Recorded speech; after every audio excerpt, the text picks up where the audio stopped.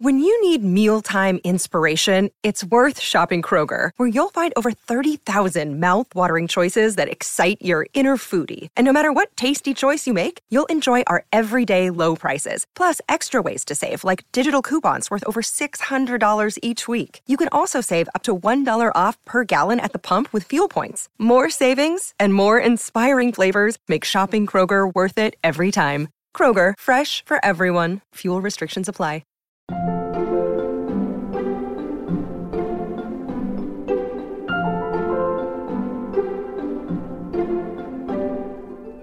The first time I sang a note was when I started singing opera.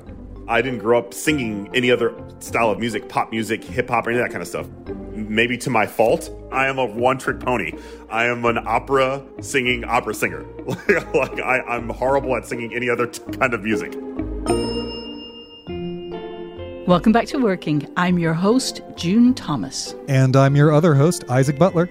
Isaac, it's always lovely to see you, but I must know immediately, whose voice did we hear at the top of the show? Yes, we heard the dulcet tones of the great Ryan Speedo Green. He's an opera bass baritone on the rise who's playing his first lead role at the Metropolitan Opera in Terence Blanchard's Champion.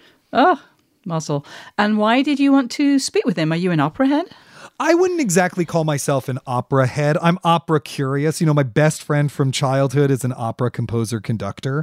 He's actually friends with Speedo, so I got to say to Speedo, like, oh, you know, I bring you well wishes. My editor at Bloomsbury is a huge opera fan. And, you know, we live in a city with I live. We don't live anymore. No, we don't live in the same one anymore. Oh, boy. We, meaning Cameron and I, live in the city that has the Metropolitan Opera. So, you know, I feel like as I get older, like it's unexplored territory that I want to get more and more into. So I've enjoyed that part of, middle age, I guess. But I'm hardly an expert. And so why did you want to speak with Speedo now? Oh, yeah. Well, a couple of reasons. First of all, you know, Terence Blanchard, who is best known for doing the scores to Spike Lee's movies, is becoming a force in opera due to this opera he did called Fire Shut Up in My Bones. But Champion was actually the opera he wrote first. And Speedo, who had an important role in Fire Shut Up in My Bones, has now graduated to playing leading men with this show. And I knew that, like, it was a big deal for him in his career, but also, as you'll hear him discuss, like, it's a lot of work to play a boxer and be an opera singer at the same time. And I was just really fascinated both by where we are in his career as a creative artist and the creative challenges of opera. Oh, that is so interesting. Before we get to the interview, I'm thinking it would probably be useful for listeners to hear how Speedo's singing voice sounds. So how about we listen to a few lines from one of his arias from the show? The man I am, and outside, this man had all his world can see. Who is this man? Who is this man who calls himself me?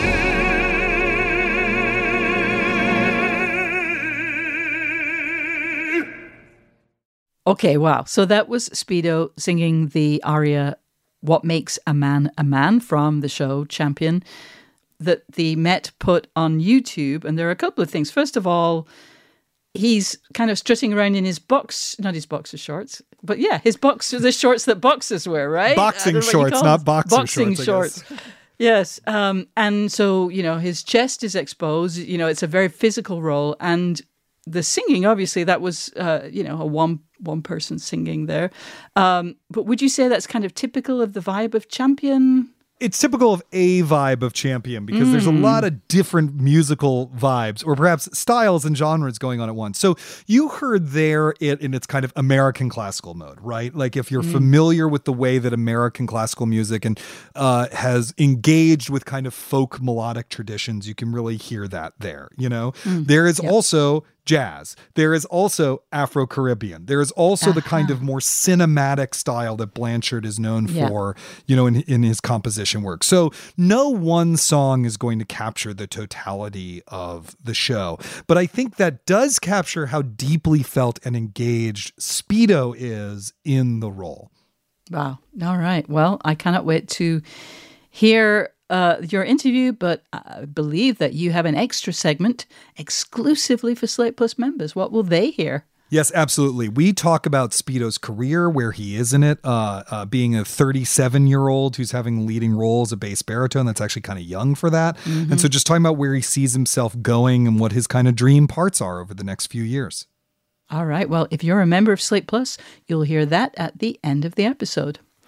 And if you aren't, it is so ridiculously easy to join.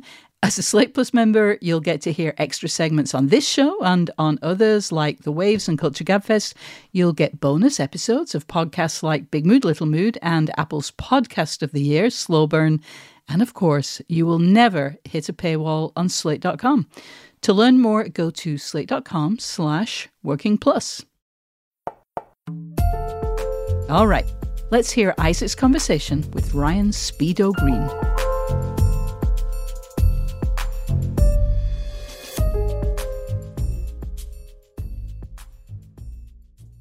Ryan Speedo Green, thank you so much for joining us today on Working to talk about your process. Thank you for having me. So I thought, why not start with where we are right now, which is to say you are playing Emil Griffith, the protagonist of Champion, an opera by Terence Blanchard with libretto by Michael Christopher that's currently running at the Met. So let me just ask, on a show day, you're performing at night. What is your day like leading up to that? For this particular show, it's a little bit different than other ones. I'm not going to lie. When you're portraying a character, first of all, that's an athlete. Also, portraying a character that has to be half naked on stage for certain moments in the performance, you go about differently on your day. And so my day, for instance, will start off with me getting up, drinking a liter of water, spreading out my caffeine intake more patiently because usually I have 2 cups of coffee right when I wake up. But because I need to conserve my energy and have 1 cup of coffee, more water than coffee. Kind of deal when I wake up. And then usually I go for a jog or a walk, either a long walk or a short jog. Even the food that I eat for this show is different than a normal show. So for instance, I have a bunch of berries, try and stick to not too many green foods because as much as they're healthy and delicious during the week, during a show day, they make you feel really bloated and obviously make you poop and gassy. And that's not something you want to have while you're taking punches or giving punches or, being half naked. So I stick to a lot of proteins that are a chicken with no skin, not a lot of seasoning. If I do eat any sort of vegetable, it's a vegetable that's not very fibrous. And then I usually show up to the Met probably 2 hours before the show starts. Mm-hmm. Because not only to warm up, which you should be doing before any show, but also because of there's a lot of costumes and costume changes in this show, particularly for me. Yeah. So how long is your vocal warm up? So what I like to do is right after I have my sort of wake up my body semi-workout, I like to come home around 11, 12 o'clock and start the process of doing about 20 to 30 minutes of a vocal warm-up, whether that means going through all my scales, a lot of lip trills, maybe sing 1 or 2 pages of each section of my role, because the role that I'm doing now of Emil Griffith in Champion, it's about, in a 2 hour and some change opera, I have about 50, 60 minutes of music. So I sing a couple pages of each number just to make sure that it's in my head, in my body, and obviously there's a lot of staging involved with the show, more so than a combination of 4 or 5 roles that I've done together. So I tend to want to go over that too in my living room. I just go over some of the staging, be here, movement here, and so what my voice teacher Mark Oswald told me, and has helped me a lot, is after you do your big warm-up, the 20 to 30 minutes of warm-up, just do a checkup on your voice every hour or a couple hours, just like 2-minute, 3-minute checkup where you just, if I warm up at 11 o'clock to 11:30, around 1 o'clock, I'll sing for like 2 minutes, 3 minutes, just to make sure everything's good. And I'll do that about every hour, every 2 hours until I show up at the Met, 2 hours before the show. Then I'll do another like 10, 20-minute warm up. And then from there, I don't sing a lick till I get on stage. Because you don't want to blow it out? You don't want to blow it out. And that's one of the things that the bigger the role, the less you want to be talking and using your voice throughout the day. And that's something, this is my first lead role, my first major role in my career, and you not only have to look out for your voice, but you have to look out for your brain as well. Like, sometimes we can be our own worst enemy as artists. And I can attest to this. Even if I tell myself, like, you're ready, the nerves hit. And that's something that I've had to also like get used to. Yeah, totally. One thing that really blows my mind about opera coming from a theater background is the way that the rehearsal process is structured. So like in a normal play, you probably have like 4 weeks of rehearsal. The full cast is in the room. You're rehearsing 6 days a week. You're teching, you're dressing, you have previews, and then you're running one show, the same show. There's no rep, 6 performances a week or whatever for 3 to 6 weeks. Definitely not how it works in opera at all. So how many rehearsals did you have for Champion? Like actual official rehearsals as opposed to like working on it on your own? This production, which as you saw, I believe you said you saw it Monday, opening night. Yeah. And and I don't know if you'd agree with me, but for me in my short little operatic career, I'm 37 years old, which is why I say it's a short operatic career, because most people in my voice type don't really start popping off till they're in their 40s. Mm-hmm. And so I'm very lucky that I'm doing it so early in my career. But this is probably the most theatrical, if not Broadway-like show I've ever been a part of. It is a lot like a musical. Yeah, in terms of how the numbers relate to the narrative, also in terms of like the lighting rig, and it very much felt like a cousin of a Broadway musical almost. And almost like and it had everything a modern opera needs to be modern. Right. It's shorter than a lot of classical operas, but that's also great for modern opera audiences because, as much as I love being in an opera that's 4+ hours, and singing and being a part of that spectacle, because that is a spectacle and within itself, for a person who's not an opera fanatic, that might be a little much. And, right. and having an opera like this, which is a little bit over 2 hours, which tells a story very crisp, very fast, very intense and in a dramatic way that is concise and tells a beginning and an ending. It's an exciting experience. And for me, like as a performer and also seeing it as an audience member, I love that idea of going to an opera and being able to come home at a decent hour, as well as, seeing something that is like, gives me no chance to like take a nap. Right. You also save on the sitter.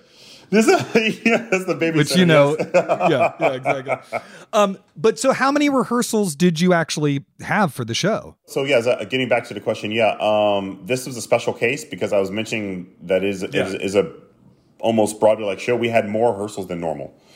So I'm used to having 2 to 3 weeks of rehearsal before a show. Mm-hmm. Again, which is a show that is 4 hours long. You can imagine the stress of only having 2 weeks of rehearsal, sometimes even a week of rehearsal, depending on where you are in Europe. This, we had about 3.5, 4 weeks of rehearsal. So given how little time there is to work on a show, what are you expected to have prepared by day one of rehearsals? In more repertory pieces, you have to come in pretty much guns a-blazing, like ready to perform. I've done shows in the past. The craziest is I did a Barber Seville where I sang Basilio in Il Barbiere di Sevilla, Barber Seville by Rossini, which is an opera that's longer than this opera. Mm-hmm.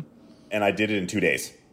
I had 2 days of staging and then an orchestra performance. Wow. And so for this particular production, because it is, first of all, brand new to the Met, it's not a repertory piece. It's also a piece that the composer had to compose more music for the Met. We had to know the music, but also we had to be ready for things to change.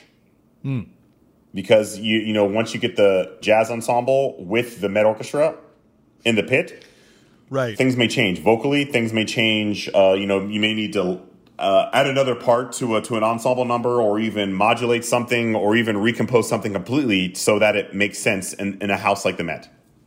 Right. And so for our listeners, again, who maybe haven't seen a show at the Met, the thing to remember about opera is that, you know, traditionally it is performed without any kind of amplification. And so shows really have to fit within the acoustic world of their houses. And the Met's acoustic world is very particular. And it was not built to have a jazz combo in the pit with a brilliant and famously aggressive drummer in it alongside the normal orchestra. So so there's lots of adjustments having to be made to make sure that the vocals and the orchestration can sort of sit on top of each other properly. Yeah, exactly. And I was very lucky that Terrence beforehand had worked with me on my part to make sure that it fit my voice. Specifically for this house and for this set of performances, because the person who's the singer before me sang it higher than I did. Oh, got it. So for me, I'm a little bit of a lower bass baritone than the person who sang it before me. So we had to adjust for my voice, and so I was able to sing things a little bit lower, but as well, like some parts of the piece that I was able to add my dramatic high notes that I do have. You know, when I sing high, it's not necessarily the prettiest thing. It's very dramatic, but I wouldn't call it like, you know, a sweet dulcet tone. Like, it is a very dramatic bass baritone high note. And I was able to add those in places where there were no high notes. And it made sense within the house and within the story. Right. Got it. And so, just if I'm looking at a piano, what is your range on that piano? What is your bass baritone? I think I have a good operatic low F below middle C on the piano, and then I have a pretty good like F sharp above middle C. And I actually in this opera I sing a low F and I sing a high G. I sing multiple high Gs. So at the very end of the show, I sing a high G, which you probably heard when I'm standing on top of the thing at the end of the day. Yeah. So I'm also interested, you know, obviously, you know, you prepare at least some of, I mean, in this case, because the music's going to change, but you prepare the score, you know the score. How do you prepare as an actor as well? Because, you know, you're not just standing there singing, you're playing a role, and you've clearly worked hard to think about like who this character is. You know, it's not the same performance you gave in Boris Godunov or Fire Shut Up in My Bones, right? These are different characters. They demand different things. So how do you prepare as an actor? So one thing to for the audience to know is that this opera is pretty amazing in that the main character is portrayed in three different aspects of his life. So there's Old Emil, which is portrayed by Eric Owens, and then there's Young Emil, which is me, which is basically Emil in his prime, like from leaving his home in the Virgin Islands to his rise to be the 6-time welterweight champion of the world, to his fall, to where he first had first signs of dementia, and then there's Kid Emil, who's betrayed by a child singer who portrays Emil as a child, is a boy soprano. All three of whom are extraordinary. I have to say, having seen the show, they're incredible performances from those three sort of different points in Emil's life. Yep. And so for me, when I got the offer for the role, I basically made a promise to myself, and I made a promise to Peter Gelb, the general director of the Met, and to Terrence Blanchard that not only was I going to put everything into the music of the role, like portraying this character in the best operatic way possible on the grandest stage, arguably in the world, but I was going to put in the work on my body and my mind to understand not only the physical demands of being a boxer, but also understand the mindset of a boxer. And so the day after I accepted the role, I went to my gym, started taking group boxing classes, found a trainer who worked with Golden Gloves, and he started training me one-on-one boxing sessions 2-3 times a week. I started working with my wife, who's getting a nutritionist license, on bettering my diet so I could start to get in physical better shape. And I ended up losing like 60 plus pounds over the year. That was with a 60 pounds? 60 plus, like 62 pounds I lost. So you did an inverse De Niro in Raging Bull. Yeah. I was about 300 and something pounds when I got the role offer, and I'm about 245 now. I've learned a lot, both vocally, what I'm capable of, as well as physically, what I'm capable of. We'll be back with more of Isaac's conversation with Ryan Speedo Green in just a moment.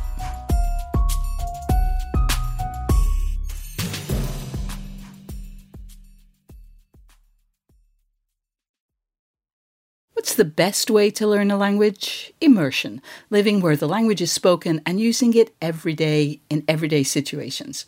But if that's not on the cards this year, you can still learn a language the second best way, and that's with Babbel. I've used apps in the past to learn new languages, but when I came across Babbel, I wondered if it could help me refresh my knowledge of a language I once spoke well, but was now a little bit or quite a lot rusty. I have to say, I was impressed. The advanced lessons were really useful, tips and idioms that can help with in-depth conversations on topics that I can actually imagine chatting about. Babbel's quick 10-minute lessons are handcrafted by over 200 language experts to help you start speaking a new language in as little as 3 weeks. Babbel is designed by real people for real conversations, and the tips and tools are approachable, accessible, rooted in real-life situations, and delivered with conversation-based teaching so you're ready to practice what you've learned in the real world. What's more, all of Babbel's 14 award-winning language courses are backed by their 20-day money-back guarantee. Here's a special limited-time deal for working listeners. Right now, get up to 60% off your Babbel subscription, but only for working listeners at babbel.com/working. Get up to 60% off at babbel.com/working, spelled BABBEL.com/working. Rules and restrictions may apply. Hello, it is Ryan, and I was on a flight the other day playing one of my favorite social spin slot games on ChumbaCasino.com. I looked over at the person sitting next to me, and you know what they were doing? They were also playing Chumba Casino. Coincidence? I think not. Everybody's loving having fun with it. Chumba Casino is home to hundreds of casino-style games that you can play for free anytime, anywhere, even at 30,000 feet. So sign up now at ChumbaCasino.com to claim your free welcome bonus. That's ChumbaCasino.com and live the Chumba life. No purchase necessary. VGW. Void where prohibited by law. See terms and conditions. 18+. Listeners, we really want to hear from you. Every other Thursday on Working Overtime, we answer listener questions. So please tell us your creative challenges and let us help you. Drop us a line at working@slate.com. You can also send a voice memo to that address or give us a ring at 304-933-WORK and leave a voicemail. And if you're enjoying this episode, don't forget to subscribe to Working wherever you listen to your podcasts. Now let's return to Isaac's conversation with Ryan Speedo Green. You know, Emil Griffith is a real life figure. Did you research him? Is research part of your process? How'd you get sort of into his inner life? Yeah, I researched him. I watched his fights, specifically like the Benny Paret fights, which he had 3 of them. The guy who one of the antagonists of the show, Benny Paret, who was actually a friend of Emil, and Emil fought him 3 times. And in their 3rd fight, Benny, who had suffered in injuries in his last fight before fighting Emil, was looking for any mental advantage he could have over Emil, because obviously physically he was injured. He decided to sort of break the cardinal fraternal rule of sports and not, to reveal someone's personal life in front of the public, and decided to talk about Emil's out of ring activities and called him the Spanish derogatory word for gay. And it angered Emil, and Emil ended up killing him in the ring. he hit him, arguably 17 to 27 times in 7 seconds, put him in a coma, and then 10 days later he died. You play Emil over the course of, it's almost like 25 years, right? The first song when you appears in the... I play Emil over from a teenager to... So it's actually a span of I want to say 15 to 17 years. Got it. Yeah. How did you think about tracking the age kind of in your body and mannerisms over the course of the show? So when you first see me, I'm almost innocent in a sense of growing up in the same place my whole life, going on this journey to travel to America, to live my dream of being a hat-making, singing baseball player. Right. That's the kind of innocence that this young man had traveling to America, to New York City, from the Virgin Islands. And then that's when you first see me. And then when I get I become a hat maker, which is great for me. I get discovered at the hat factory by Howie, who is Howie Albert, who is the owner of the hat factory and also plays the trainer, which is basically combining two characters in one in Emil's life. He discovers me and is like, this guy should be making hats. He has the body of a boxer. He should be a boxer. Let me train him. And my mother, who sees opportunity to make money and sort of better our lives, says, instead of being a hat maker, you should be a boxer. And I don't want to be a boxer. I want to make hats. But she sees the potential to make more money and better herself in the process. Right. So she pushes me to be a boxer, and I have a natural talent for it. And then you see my character sort of also discover his sexuality, the first experiences of him going to a nightclub where he sees men dancing with men, and you get to see the aspect of his sort of becoming a man, and realizing his love for men, and I get to betray that as well. And then sort of the turmoil of society at the time telling me that that's not what a man is. Right. And then you get to also to have that discovery where he has to come face to face with people who he doesn't want to know his personal life, knowing it, or at least suspecting it.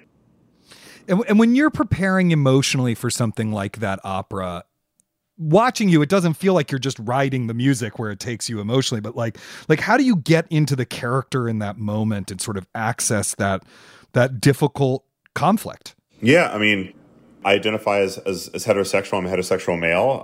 Right. But I'm an ally. I have many, many friends who are LGBTQ+, and I have listened to their stories since I was in college. I met my first openly gay man when I was in college. I grew up in the South, where there are a lot of LGBTQ+ people around me, growing up even, but they weren't open about it. Mm-hmm. And even the closest people to me, older adults, even the person who was one of my adopted fathers growing up, who was a gay man, but he never openly talked about it to me or told me as a young man. I didn't question it. I didn't think about it. I just thought that this man was amazing and better to me than my own father. But it was until college where I met my first openly gay adult, and he was my fraternity brother in my fraternity and pledged with me. And basically, I answered all my questions because I had so many questions as a straight man to ask a gay man, because nobody in my life could ask these questions. And it was I think every straight man should have that opportunity to have those kind of conversations with a gay man or LGBTQ+ member of the community to be able to ask those questions and not be afraid to ask them and get the answers, the truthful answers. Because if you don't ask questions, if you don't have those conversations, then you'll never educate yourself. You'll just be a closed-minded bigot, in my opinion. And I was so lucky, so blessed that I was able to have that kind of experience as an 18, 19-year-old young man. And for me, it's an honor and a privilege to represent a complex character like Emil, who, his not only character getting able to show another aspect of love on stage of the Met, and a sexual, sexy scene, with my colleague Ed, who, if you go on the Met's social media, you'll be able to see our clip of our duet, which is steamy as hell, so be ready.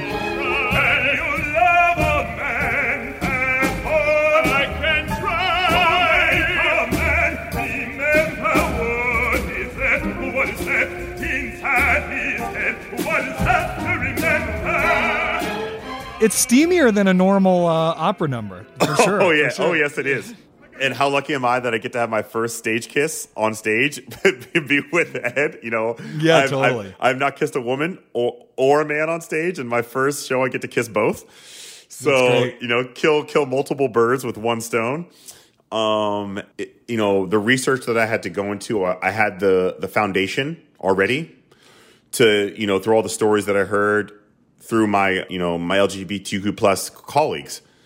And if I would tell anybody out there, get those stories, because you'll never know when you have to portray a character, even if you're a woman portraying a pants role, like Carabino or something like that. Like, maybe talk to one of your male colleagues and ask them about how their experiences as a young man, going through puberty, falling in love with every woman you see. Right. Yeah. Or even as a straight man portraying a gay man, or a gay man portraying a straight man, because even if you are LGBTQ plus, your experiences are going to be different than a straight woman or a straight man. Right. And just to have those conversations, those stories, with someone you trust, I think is incredibly important. This is your second time working with Terrence Blanchard, because you were also in Fire Shut Up in My Bones. And yet, this opera was done before with a different actor playing young Emile. Can you talk a little bit about your collaboration with Terrence and how it's grown or changed over these two operas? Because you already mentioned earlier, for example, some of the part had to be adjusted for your range, and he's a brilliant composer of long standing, but this was the first major opera he wrote, if I remember correctly. And you have a huge, experience with opera itself. So can you just talk a little bit about, what your collaboration is like, and how you two work together? First of all, like, even the buildup of me working with Terrence for the first time was by chance. Mm-hmm. My entire life has been about breaking preconceptions of what opera is, and who can sing opera. Because, for maybe the normal person, what they consider an opera singer and what opera is would not necessarily be me, and not necessarily be Terrence Blanchard. Yeah, totally. Yeah, and that's an amazing aspect of my career so far as it is, and also Terrence's. But what I can also, break the preconception of opera fans is that, when people see a person of color, especially opera fans, they may have a certain preconception of what is a person of color singing opera. Like, maybe, this person probably had a gospel background or a church background or something like this. And that's not the case with me. Like, I did not grow up singing in the church. I was the kid in the back sleeping on the pews during the service. My mom was kicking me to wake up, and I was also the kid who, like, I did not grow up listening to opera. I did not grow up thinking about opera, even considering doing it or even liking it. It happened later in my life. Even singing, I never grew up singing. I was the kid, I'd rather go play Pokemon cards than, go sing anything. And the first time I sang a note was when I started singing opera. So the irony is, like, I'm probably the purest form of opera singer that there is. Like, probably more so than opera singers, because I didn't grow up singing any other style of music, pop music, hip hop, or any of that kind of stuff. I grew up singing opera. When I first started singing, it was opera. And my voice was first used to sing opera. And so when a lot of singers in Fire Shut Up My Bones and in Champion were people who grew up in the church, people who grew up singing R&B, people, a lot of the singers of color involved with it were those kind of singers who had that musical background at a very young age. And so when I got the offer to sing in Fire Shut Up My Bones, it was only because the guy who originally was singing Uncle Paul in Fire Shut Up My Bones, the late Arthur Woodley, had passed away. And so the Met came to me and asked me if I would be willing, and able to sing his role. And I was like, of course, an opportunity to open the Met season, in Fire Shut Up My Bones, and work with the first ever African-American composers to have his music performed at the Met. Are you kidding me? Please sign me up. And when Terrence, at least this is what I've been told, is when Terrence first heard me sing, because he had heard Arthur Woodley sing before, because Arthur Woodley had sung in Champion and in Fire Shut My Bones. He had sung in before. When he heard me sing in the first rehearsal, he looked over to the music staff and was like, why isn't this guy singing more of my music? and I would argue that I was the first kind of operatic voice of my style to be singing in a role of his. How do you define that style, by the way? Purely operatic. Like purely operatic. Got it. Without an R&B sort of tinge or a rock and roll tinge. Or, I mean, LaTanya has an incredible background, like one of the most multi-genre type of voices on the planet. And same thing with Angel Blue. Same thing with Will Liverman. You know, like Arthur Woodley. All of these singers who have sung in Terrence's operas are multi-genred singers. And maybe to my fault, I am a one-trick pony. I am an opera singer. I'm horrible at singing any other kind of music. You don't go do karaoke sometime? You're not just like, let's go do karaoke and put on the Pointer Sisters or something? Yeah, when I do sing karaoke, I'm there to shock you, maybe scare you. I'm the kind of guy I will try and sing some Whitesnake at a karaoke. Amazing. And it is the most operatic Whitesnake. Incredible. Yeah, so when in Champion, it was a huge stepping out of my comfort zone to sing it. If I think about the duet at the bar with Ed, which is the sultry, really, in the second act, it is the most jazziest number in the second act. Like the purest form of jazz on stage of the Met that you'll see. Right. And it is so out of my comfort zone. But Terrence really pushed me, as well as the music staff, Yannick and everybody working at the Met, to sing it with my voice, sing it with an operatic voice, and it'll come through. And if you listen to it, you'll see it. Like it can only be sung that way. And Ed, you know, who has that multi-genred voice as well, you know, he sings it very jazzy, and I sing it, you know, I put my voice to the jazz style, the operatic voice to the jazz style. And I think that really showcases how important Terrence's music is and how his music can fit in the operatic world. Well, Ryan Speedo Green, thank you so much for joining us this week to talk to us about your work and your process. It's been a pleasure having you. It's an honor. Thank you. Up next, Isaac and I will talk about preparation and how creative people who work in other genres can learn from the very specific artistic demands of being an opera singer.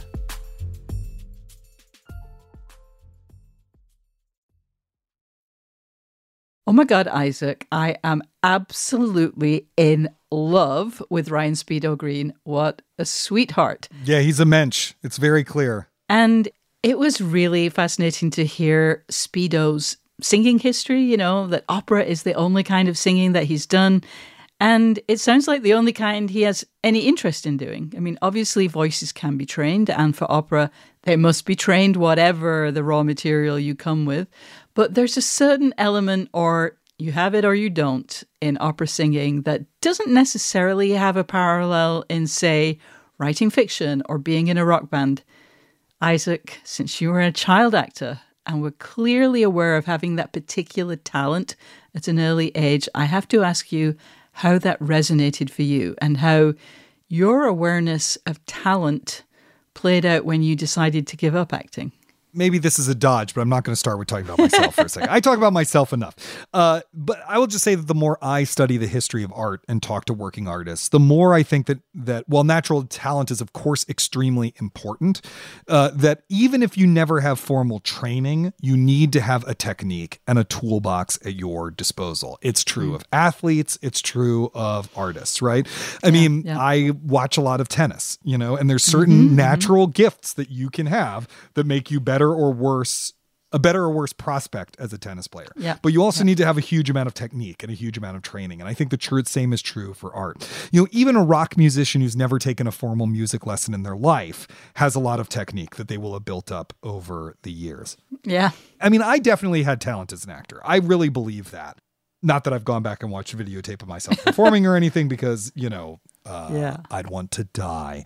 But I do think I have had talent as an actor. What I didn't have is the toughness and discipline to develop the real technique that would have made me into a good actor who is more than just like a bag of tricks that get me applause. I want to see those videos now. I am so glad you asked Speedo about his daily schedule, because I remember speaking with the mezzo-soprano Jamie Barton for working back in April 2020. And she told me that for many of the reasons that Speedo mentioned, she can't eat a quote-unquote proper meal, in other words, the big meal of the day, until after a performance, which often means after midnight or later. Speedo's preparation for this role was so physical and so committed, but it made me wonder about artists who work in other forms. Isaac, are you conscious of shifting the shape of your workday and your life schedule to support the particular project you're working on at the time? Yes, actually. And I don't think it's just the people on stage who have to worry about this. The thing I realized as a young man directing plays, I'm going to try to talk about this shortly, but this is how it works. The week before an audience comes in is the hardest part of the process. You're exhausted. The pressure is really high. You're in rehearsals literally 12 hours a day. Things are breaking or needing to be restaged or cut constantly. The impulse for a lot of people is to lean into that and just live like an animal. I know a lighting designer who only smokes during tech week, right? And then he's like a chain smoker or whatever, but during the rest of the time, he lives a really healthy life. I realized eventually that I actually had to live healthier during that time because I really needed to be on the ball and I just couldn't have any part of my brain distracted by my body. Right. And so I would, eat edamame and white rice for dinner. I mean, it was like I would eat really simply. I would just drink a lot of water, stuff like that. In terms of writing, I'll give you an example. If I'm on a deadline, I'm not going to drink or get high the night before a major writing day, just simply because my brain needs to be all there. I write best in the morning, so I try to keep the mornings free. If I'm having a crazy time in terms of my schedule or whatever, I try to find the pocket of time where I can watch a relevant movie, do project management, somehow touch the project every day until I have a moment to dig in. I have a really bad chair that I sit in to write that I'm actually sitting in right now that gave me back problems that needed physical therapy. So now I have stretches that I do. I mean, even just sitting at your desk, typing away, creativity is a physical act. And I think musicians understand this on a really deep level that not everyone else does. Wow, interesting. In a similar way, it shouldn't come as a surprise to anyone that opera singers need to do vocal warm-ups, and Speedo talked about his vocal warm-up schedule and the checking in. That was fascinating.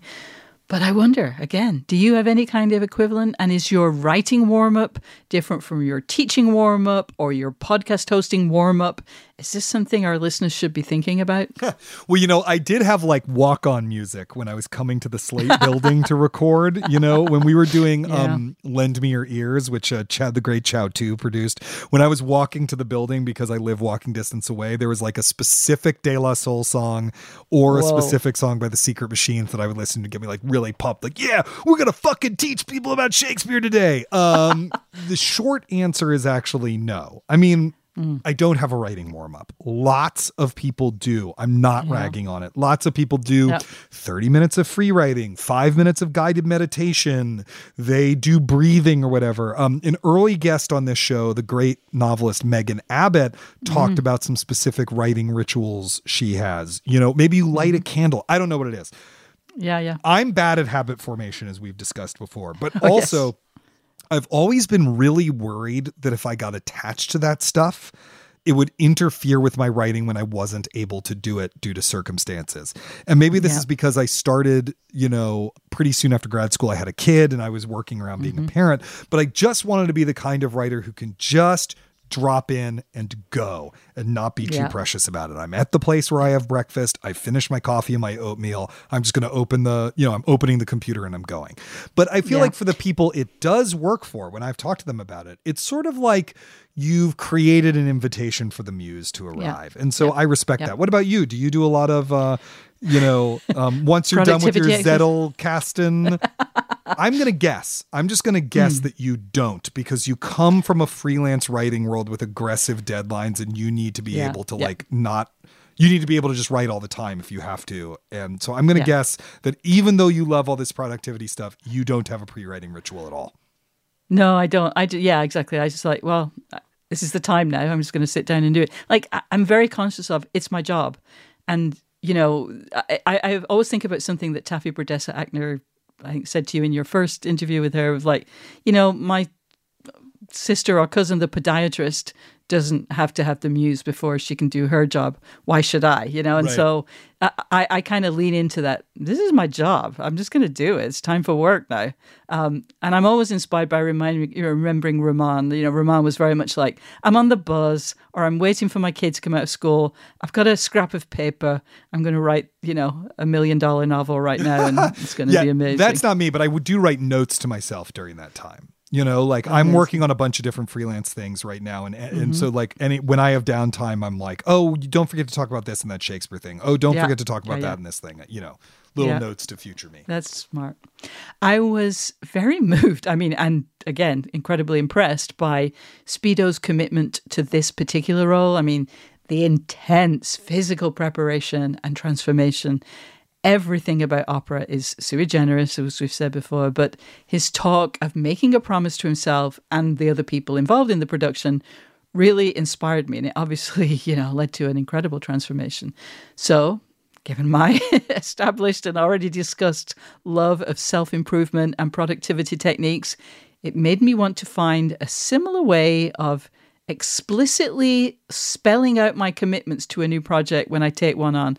Is that something you've ever done? Well, I think that's what a nonfiction proposal is. If you want to view it romantically instead of as a mercenary business contract. And I'm a romantic, June. So I just feel like, you're laying out a vision of what that piece is, and you're getting money as a result of how you've laid out that vision. So it does feel a lot like that, much like our creative New Year's resolution episode that we do every year. I'm not a New Year's resolution guy, but I actually do take those resolutions we make on this show pretty seriously, So those are the closest I've gotten. With Speedo, obviously part of the commitment had to be physical. He had to go from weighing around 300 pounds to being a convincing boxer, right? And that's no small feat. And that he did it in that amount of time is pretty amazing. And I do want to say that because I think it's worth pointing out and underlining that we know in the back of our head that an actor's job is very physical, that an actor's material is the self, their instrument is the body, and they work really hard. But I think Speedo's experience here throws that into really profound relief. The people you're watching on stage or on your screen, they work hard to get to that artistic truth. Oh my God, no kidding. And I have to say, your point about the nonfiction book proposal, yes, that's a really, really good point. My experience of writing a book proposal was arduous. It was also fun. And you're right, you're spelling out what you will do and making yourself accountable for a project for the next however many months or years. And so the more work and thought you put into it, the better. And then hopefully you sign a contract. And that's what a contract is, right? Yeah, it absolutely is. All right. Well, that's all we have time for this week. Listeners, we hope you've enjoyed the show. If you have, remember to subscribe wherever you get your podcasts. Then you'll never miss an episode. And just a reminder that by joining Slate Plus, you'll get ad-free podcasts, entire extra episodes of shows like Slow Burn and Big Mood, Little Mood. You'll get extra segments on shows like Ours and the Culture Gabfest and The Waves. You'll never hit a paywall on the Slate site, and you will be supporting our work here on Working. To learn more, go to slate.com/Working Plus. Thank you to Ryan Speedo Green and to our champion producer, Cameron Drews. If you'd like to see Speedo in action in Champion, you can see him live through May 13th at the Metropolitan Opera. There will also be an encore screening of Champion in movie theaters on May 3rd. Go to fathomevents.com for more information and to find a screening in your area. We'll be back next week with June's conversation with actress Connie Nielsen. Will they just talk about Gladiator the whole time? Who knows? You'll find out when you hear it. Until then, get back to work.